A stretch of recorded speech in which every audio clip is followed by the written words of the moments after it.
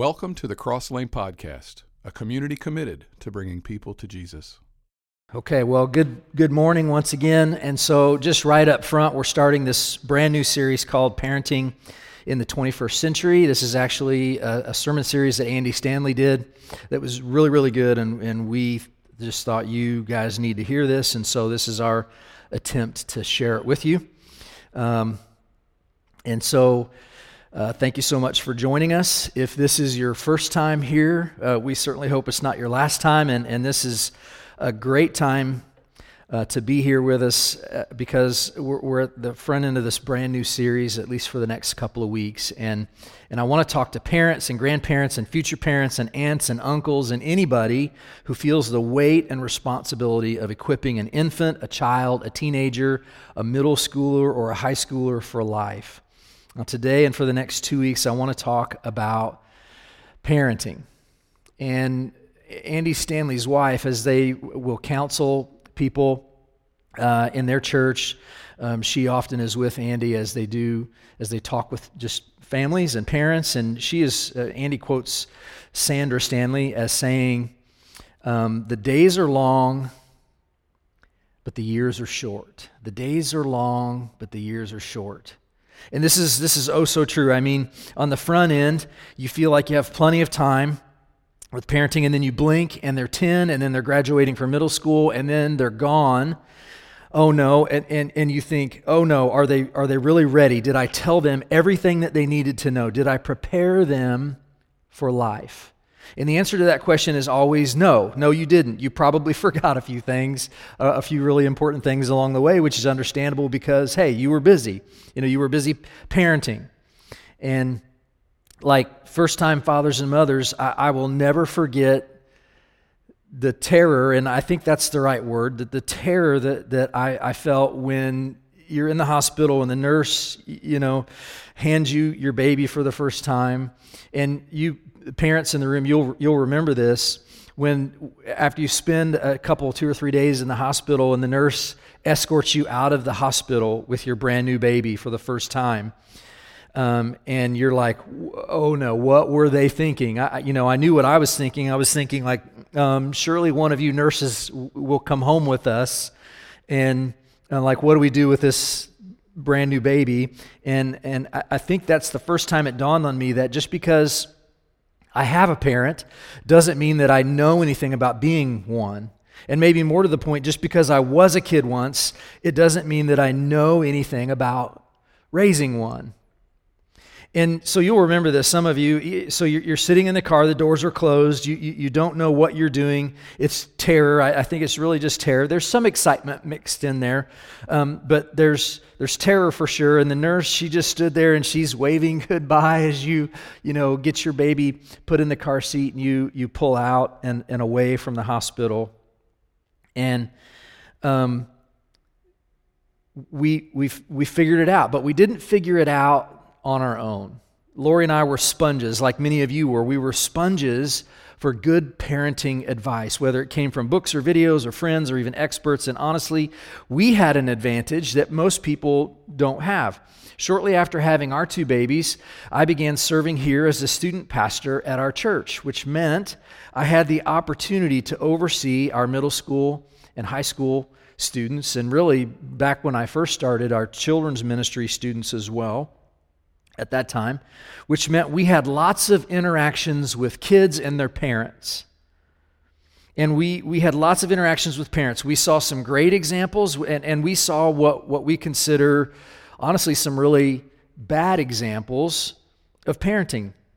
But when we saw parents who had a healthy relationship with their teenagers, we were not shy about asking them questions about parenting, about how to do our best. Like what we were really asking the parents for is, hey, give us your map to parenting. Like, how did you get them from the car seat in the hospital to the driver's seat when they turned 16 with your relationship intact? And the relationship was so important to us because, again, we'd see so many parents through the years undermine their relationship with their kids, and nobody does that on purpose, and nobody has a plan to undermine their relationship with their teenagers or their adult kids, but we saw it over and over and over again. And when we saw parents who got it right or who did it right, we wanted to know, how did you do that? What did you do? What's your secret to success? And every time we would ask these parents for advice, they would just kind of look at each other and they would shrug and say things like, well, we don't know. We just loved our kids. But we knew better. They had a map, they had an approach, they had some habits, but it was so intuitive to them, they oftentimes couldn't verbalize it back to us. But Lori and I were students, and we were serious about figuring this out. And to some extent, we were afraid, right? Because we wanted to get it right. And here's what we noticed. There are a few things that we notice up front with the parents who seem to have been able to maintain a strong relationship, even through the middle school and high school years. And one of the things that was true of almost all of them is that the parents, they had fewer rules. They had fewer rules than the parents whose kids were always in trouble for breaking the rules. And one of the things that we noticed when we did middle school and high school ministry together was how many kids were always on restriction. They were always on restriction, and they were being restricted from things that, these kids sometimes would come in and they were grounded all the time. And one of the things that I really scratched my head at is parents who have grounded their kids from coming to church. Like, I get it if your kids love coming to church and they got in trouble for being a knucklehead for some reason, and you've got to hit them where it hurts, right? But I'm just here, please don't ground your kids from Jesus, okay? That's never a good thing. And in our experience, the kids that are always getting grounded, they never really got any better. They were always in trouble. They were always the troublemakers, and they were always in trouble. But when we talked to parents who had been able to maintain these strong relationships with their kids, even through the middle school and high school years, we discovered that virtually none of them, ever used restriction or grounding as a tool to discipline their kids. And so we're going to come back to that later. Okay, later in the series. But the other thing that we noticed about these extraordinary parents who seem to have gotten it right is, and this may sound strange, but they were not afraid of their children. They were not afraid of their kids. Now, if you don't have children, that may sound strange to your ears today, but I'm telling you, it is easy for parents to become afraid of their children. And when you fear your children are just by the nature of the fact that you're afraid of them, or you fear their response to you. The kids then become in charge of the relationship. They are in charge in some cases of the marriage. But these unique parents, they did not fear the rejection of their kids. And so oftentimes what parents fear, they fear the rejection of their kids, and they weren't afraid to discipline their children. But again, they didn't discipline their children in the traditional ways that parents often discipline their children. And again, we're going to come back to that point later on in the series. Here's the other thing. I don't know exactly how to say this, so if you'll just give me a minute to kind of work through this. These extraordinary parents discovered, I think the best word is they actually spent time discovering, or they discovered and then they facilitated their kids' interest, their kids' strengths, and their kids' talents, rather than, and this is key, rather than forcing or insisting that their children embrace what was most interesting to or what came naturally to the parents. In other words, instead of the athletic dad insisting that his son become an athlete or his daughter become an athlete, instead they stood back and they were students of their kids. And they figured out the direction, the natural flow of their children, and then they invested in the natural flow rather than trying to force something onto their kids or force them into something. And again, we've all seen parents do the opposite of that, and again, we've all seen where that leads. In fact, maybe that's your story growing up. Your mom had a special interest, and she wanted you as her daughter to embrace what was interesting to her, but you weren't interested in that. And again, what happened there was relational friction, right? Somehow these wise parents that we're talking about this morning, they avoided all of that. Another thing that we noticed about these parents is that they resisted the temptation to involve their kids in everything. Not only were they not afraid of their children, they didn't fear their children missing out on something. In other words, and here's how I'll say this, they prioritized relationship over experience. They prioritized their relationship with their kids and their kids' relationships with each other over any experience. They prioritize the experiences that they can experience together as a family over the experiences that sent everybody in 100 different directions trying to get everything done. And then there was one other thing, and it's what I want to really kind of spend the rest of our time discussing today. And as we got to know these families through the years, we noticed that all of them had what we would consider healthy marriages. Not perfect, because we all know that there is no perfect marriage, but healthy. In fact, we walked away from these multiple conversations convinced that the best parenting tool of all, perhaps the best gift that we could give to our children, is a healthy marriage. And for some of you, that's when you put down your pen and you stop taking notes this morning. And I understand that, because if a healthy marriage is a part of the parenting equation, if it's an important part of parenting, then that might be bad news for you or discouraging news for you, because it's out of reach for you. In fact, it's so discouraging, and I've been doing this for so long, it's so discouraging that honestly, I was tempted to skip this part of the series. As you can imagine, it would be easier to just leave marriage out of the conversation about parenting and know this, and you know this for years, that there's been a push to do just that, to really divorce parenting from marriage. And honestly, the parenting conversation is certainly easier. It's more comfortable. It's more politically correct. If we just set aside the notion of a nuclear family, a phrase that we don't use that much anymore, the nuclear family is simply just a mother and a father and children all living together under one roof. And it's easier to isolate parenting to a standalone topic. But to do that, and here's what we're going to talk about for the next few minutes, to isolate parenting from marriage is actually to steal something valuable from the current and the next generation. To isolate parenting from marriage is to steal something valuable from your children and your grandchildren. To do so is to remove, it's not only to remove the bullseye, it's like removing the entire target. And hopefully that will become clear here in the next few minutes. Now, that brings us to this uncomfortable tension that we're already kind of beginning to feel this morning. And it's this tension between what's real and what's ideal. What's real and what's ideal. It's an uncomfortable tension because for many of us, ideal, when we talk about family and marriage, ideal is seemingly out of reach. And it would be more comfortable, again, to just put it out of sight.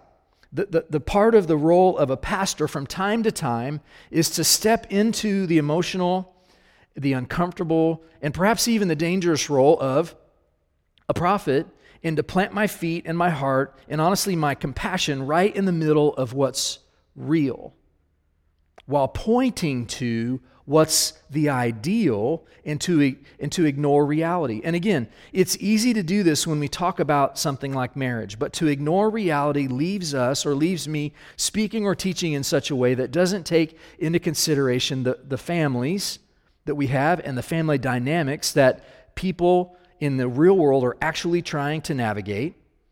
And it leaves the impression, if we don't deal with what's real, it leaves the impression that the message of Jesus, and this is so important, to not delve into what's real, what's actual, is to leave the impression that the message of Jesus has no real bearing on real life. To ignore the current reality, your current reality, leaves us with a static kind of stained glass religion, removed from reality. Church and sermons become nothing more than reminders of somebody else's reality, standards that we will never attain to a world, that we'll never attain to a world that no longer exists, if it ever existed in the first place. So, for a discussion on parenting to be relevant, we have to take into account what's real, which again should be really easy for Christians, and this may come as a shock to you this morning. In fact, this may be offensive to some, but of all the people in the world when it comes to embracing what's really going on with families and marriages, this should be second nature to us as Christians, because there are virtually no, as in none, there are virtually no good examples of family in the entire Bible. When it comes to illustrations of real-world family dysfunction, the Bible is actually your go-to source. So just think about this. Think about the first family. You remember them, Adam and Eve. Yeah, they were pretty much a disaster. Think about it. Sin entered the world through Adam and Eve. If you're a Christian, this is what we believe, that all sin in the world entered through the first married couple before they even had kids. And then they immediately started blaming each other. Who was at fault? And we don't know much about their kids, but we do know this, that one of their sons murders his brother, and then we're off to the races, right? The human races. And just about every Old Testament story involving family is bad. In fact, just about every Old Testament story that deals with family is horrible by modern standards. So the point being this, that the church, we should be really good at taking into account the realities of family life, taking into consideration what's actually going on, taking into consideration what's actually going on in any conversation about parenting, because our book, our text, the Bible, is full of bad examples. But at the same time, and this is what makes this conversation so fascinating and actually so helpful, at the same time, the authors of the New Testament paint a picture of what could be and what should be. What could be and what should be as it relates to family. And they actually point us to what is ideal, while they clearly embrace the reality of what's happening in the world. They also point us to the ideal, and we shouldn't be surprised, because they knew and God knew what we intuitively know, and it's simply this, that if we remove the ideal from the equation, if we remove the ideal from the family equation simply because it's out of reach for some of us, or out of reach for some in this generation, that simply ensures that it will remain out of reach for many in the next generation. And part of our responsibility as parents and grandparents is to give our kids and our grandparents something to aim for, something to live for, and most importantly, something to decide towards. Now, when it came to living and teaching in the messy middle between what's real and what's ideal, Jesus was the master. He navigated during his entire ministry this tension between real and ideal, and he clung to this tension and he didn't abandon it. But then, of course, he did, because the gospel doesn't begin this way. The gospel doesn't begin once upon a time in a perfectly ordered world where everyone always did the right thing. The gospel, Christianity, begins like this, that Christ died for our sins according to the Scriptures. So the gospel assumes sin. The gospel assumes that we're going to get it wrong. The gospel assumes real while it points the ideal that Christ showed up in a perfectly disordered world where ideal seemed out of reach. And honestly, for everyone, the gospel begins with this: for God so loved the world. Well, which world? Not the Garden of Eden world, our world, your world, my world, our broken and perfect, less than ideal world. And so the tension between real and ideal was embedded within just about every single one of Jesus' parables that he told. He would say things like this. He would say things like, the kingdom of God is like this. And his disciples would say, yeah, but Jesus, this isn't the kingdom of God. To which he would then smile and say, come to me, all who are weary and heavy laden, and I will give you rest. You will find rest for your souls. And then he would pivot once again, and he would point to the ideal. He would say things like this: you have heard it said that you shall not commit adultery. To which his audience would always say, yes, we have heard that actually. And Jesus would say, but I tell you. Anyone who even looks at a woman lustfully has already committed adultery with her in his heart." To which they would say, "We had not heard that part, Jesus, and honestly, that makes us feel bad about ourselves, so please don't say that anymore."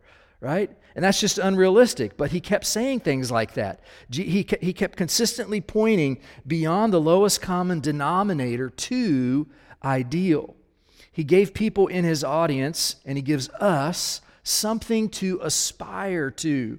And then he would bump into people who fell short, unlike the religious leaders of his day, and he did not condemn them. In fact, Jesus condemned the condemners, and then he would die for the condemned. Instead of lowering the standard, he turned up the grace. He redefined adultery and made every man an adulterer, and then he paid for their adultery.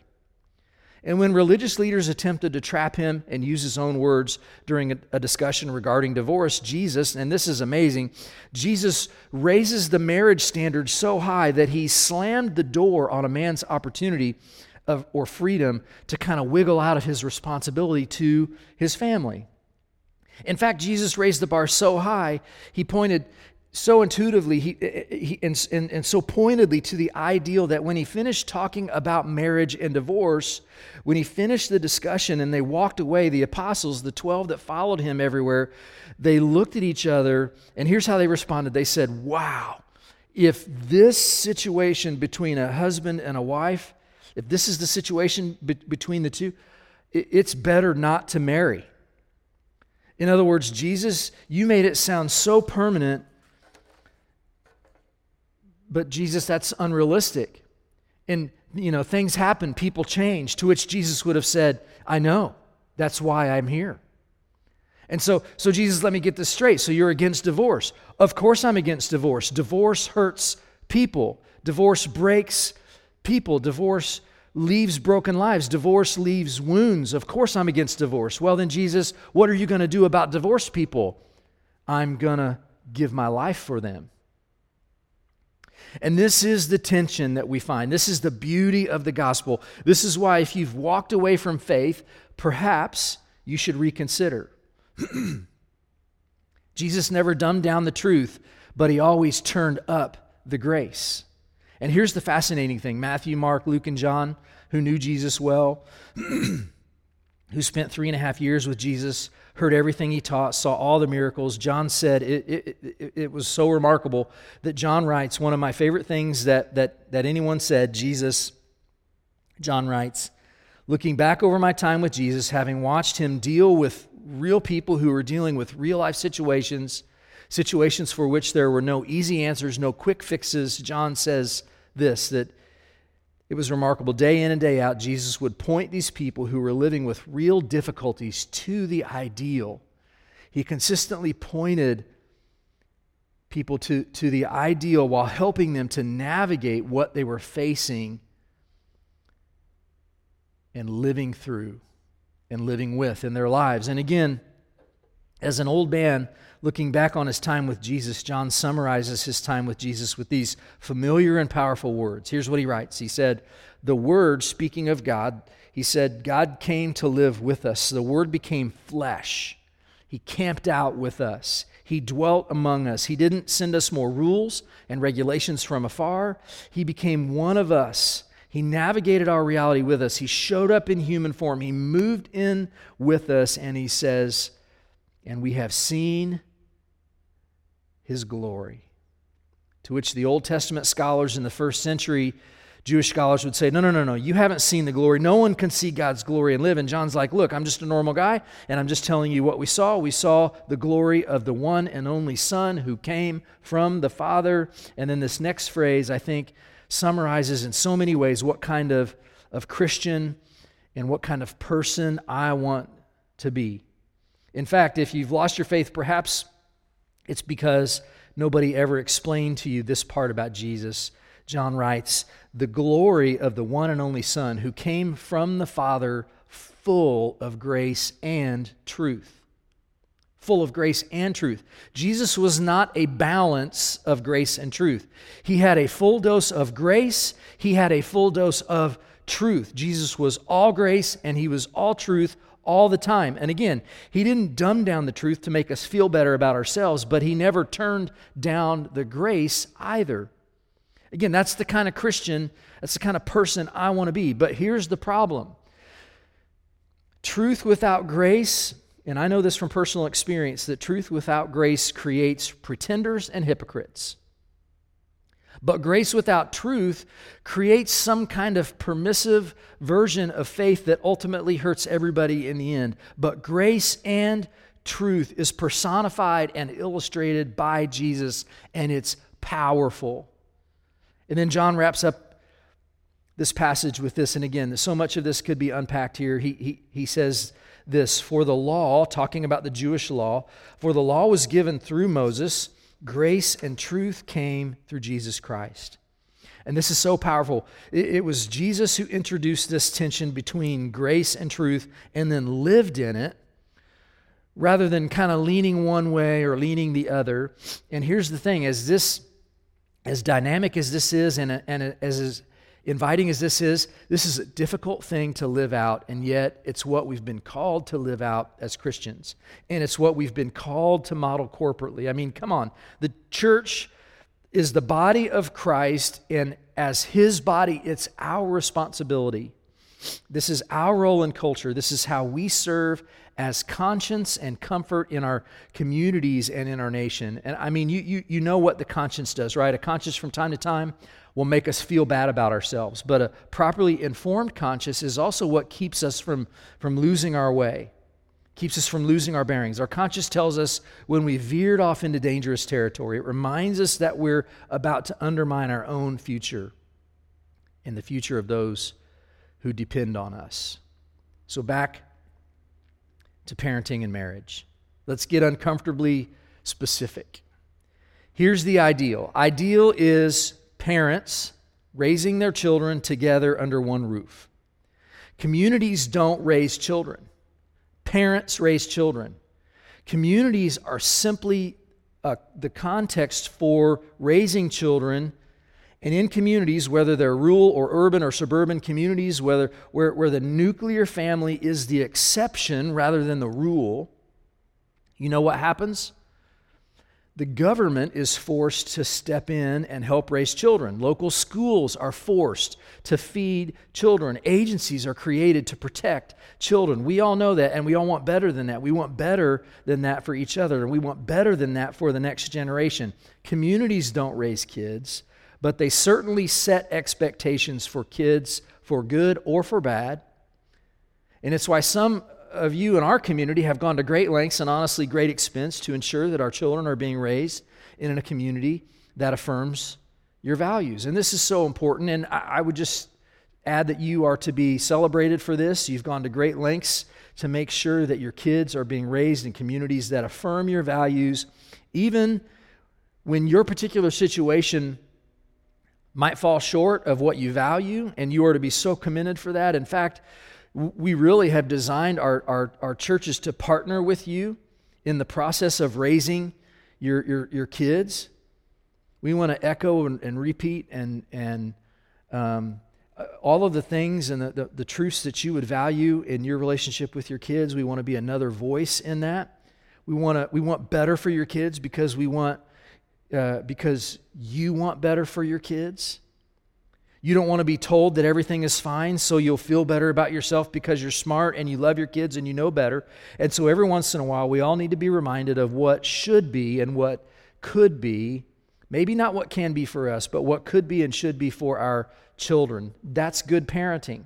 And every once in a while, we all need to be coaxed back into this tension between what's real and what's ideal. So when it comes to parenting, marriage matters. And any attempt to downplay the importance of marriage, to downplay its role, is just misguided. Not because of the dynamic that it creates within a particular family, but because it robs children of an opportunity to aspire for and to decide toward the ideal. Now, I think, again, one of the reasons that I maybe have so much energy around this is because of something that happened to me in my life. My parents were divorced when I was very young. My dad had an affair on my mom, and it messed up our family. And as a little kid, you don't understand that. So, as you grow and get older and you begin to understand the way things are and why things are the way that they are, you can begin to wrap your head around it as you get older, right? But if that's where my story ended at when my parents divorced, then, or not ended, but that's where this view of family that I had as a young kid, if that was my ideal, the man cheats on the wife and then gets to leave and go live with another family, that's what was real. But as a kid, if that's my only understanding, well, that's the world that I'm growing up in. That's the picture of marriage that I had painted for me. And I just, and honestly, I think it went back another generation. I think my grandpa, my dad was living out what his dad had lived out. The stories of an affair with grandpa. And all I knew is when I got married, I wanted to break that cycle. Well, how did I know that I wanted to break that cycle? Because my story didn't end with the divorce of my parents. My mom actually found a wonderful guy who they fell in love and got married and had a couple more kids. And I grew up in a house where my mom and my stepdad loved each other. We're not perfect by any stretch. But I grew up in this house where I now knew what the ideal marriage was, that a man and a woman love each other through thick or thin. Affairs are not a part of the equation. We're going to work our problems out. And I have 4 brothers, so there were 5 boys in our house, and we all grew up looking to mom and pop as an ideal. This is what we know marriage to be. Right? And so here's where I would lead you this morning. So I just encourage you to ask and answer this terrifying question. What breaks your heart? And as it turns out, kids growing up without a picture of what could be and should be as it relates to marriage and family broke Laura and I's hearts. And when you see something that breaks your heart, you should do something about it, right? So that's why fostering kids is so important.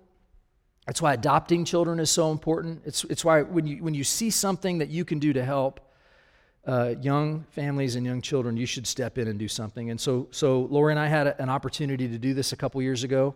There was a student in our youth group that became homeless, and they were 16 years old at the time, and we were like, no, you can come live with us. And so that's what happened for a couple of years. The student came and lived with us. Now, why would we do that? Because his situation broke our hearts, and we had the ability to help out. His situation was real. It was not ideal, right? And so we saw this thing happening. It breaks our hearts, and we have an opportunity to step in and show him, for the couple of years that he was with us, maybe, hopefully, what the ideal can look like. And as you know, there are tens of thousands of children in our country alone who will not aim for ideal because they don't even know what the ideal is. They don't even know that it exists. They've never seen it, and they've never experienced it. They don't even know that it's out there. And here's really the point of this opening session of this series: to do or support anything, or to do or support anything that removes ideal from the equation, from the conversation, from the culture, to downplay the importance of parents raising their kids together simply because it seems too ideal, too American, too Western, too traditional. To remove that from the equation because it's too ideal is stealing. It's stealing the future of our future generation, and it's a mistake that we will pay for generations. And make no mistake about this, women and children they always pay the highest price when we do this. They always do. So yeah, it was tempting to just jump right into some parenting tips in a sermon. That would have been easier, safer, certainly less potential to be misunderstood, but that would have been irresponsible because parenting is first and foremost about preparing our children for their future, which requires us to cast a compelling vision for their future, what could and should be for them, regardless of where our lives have taken us. A vision for them academically, a vision for them financially, spiritually, and maybe most importantly, relationally. Our shortcomings as parents, and we all have them, right? Our shortcomings, if we leverage them wisely, can serve as a catalyst for our children to climb to heights that perhaps are out of reach for us. And if they do, that's a win. It's a win for them and it's a win for us. It's a win for our community. So while we navigate what's real, let's not give up on ideal, and let's instill a dream in our hearts and minds of this next generation that positions them to live better lives and perhaps make the world a better place. And let's resist the voices in our culture that have the potential to steal the dream of family from our kids. There will always be a tension between what's real and what's ideal. And we dare not resolve it. To resolve it is to lose something. So when it comes to family, let's resolve not to resolve the tension. Let's live in it. Let's parent in it. Let's follow Jesus through it. After all, he came and made his dwelling among us, and he was full of grace and truth. Think about it, talk about it, argue about it, and we will pick up this discussion right here next time in part 2 of Parenting in the 21st Century. Let's pray together. Father, thank you for creating us, for giving us parents. God, I'm thankful for the people in the room that have had great experiences with parenting, had a good example of what parenting should be in their lives. And my heart's broken for people in the room that have grown up in less than ideal situations as kids. And God, thank you for this message this morning that Jesus and the Scriptures paint a picture for us of what the ideal is. Help us to lean in to what that is, to understand it, to live it out in our lives, to step into places that are broken, situations that are broken, and help paint a better picture for children of what ideal is, and that they can attain that for themselves. What a great responsibility that is. Thank you for grace and forgiveness for when we fall short of that. Thank you for truth. Help pointing us to what is the ideal. God, give us the strength to do what's right and to be a great example for the world to see, because you get the light, you get the glory through that as we live out the ideal in our lives. So we just trust you for that this morning and pray these things in Jesus' name. Amen.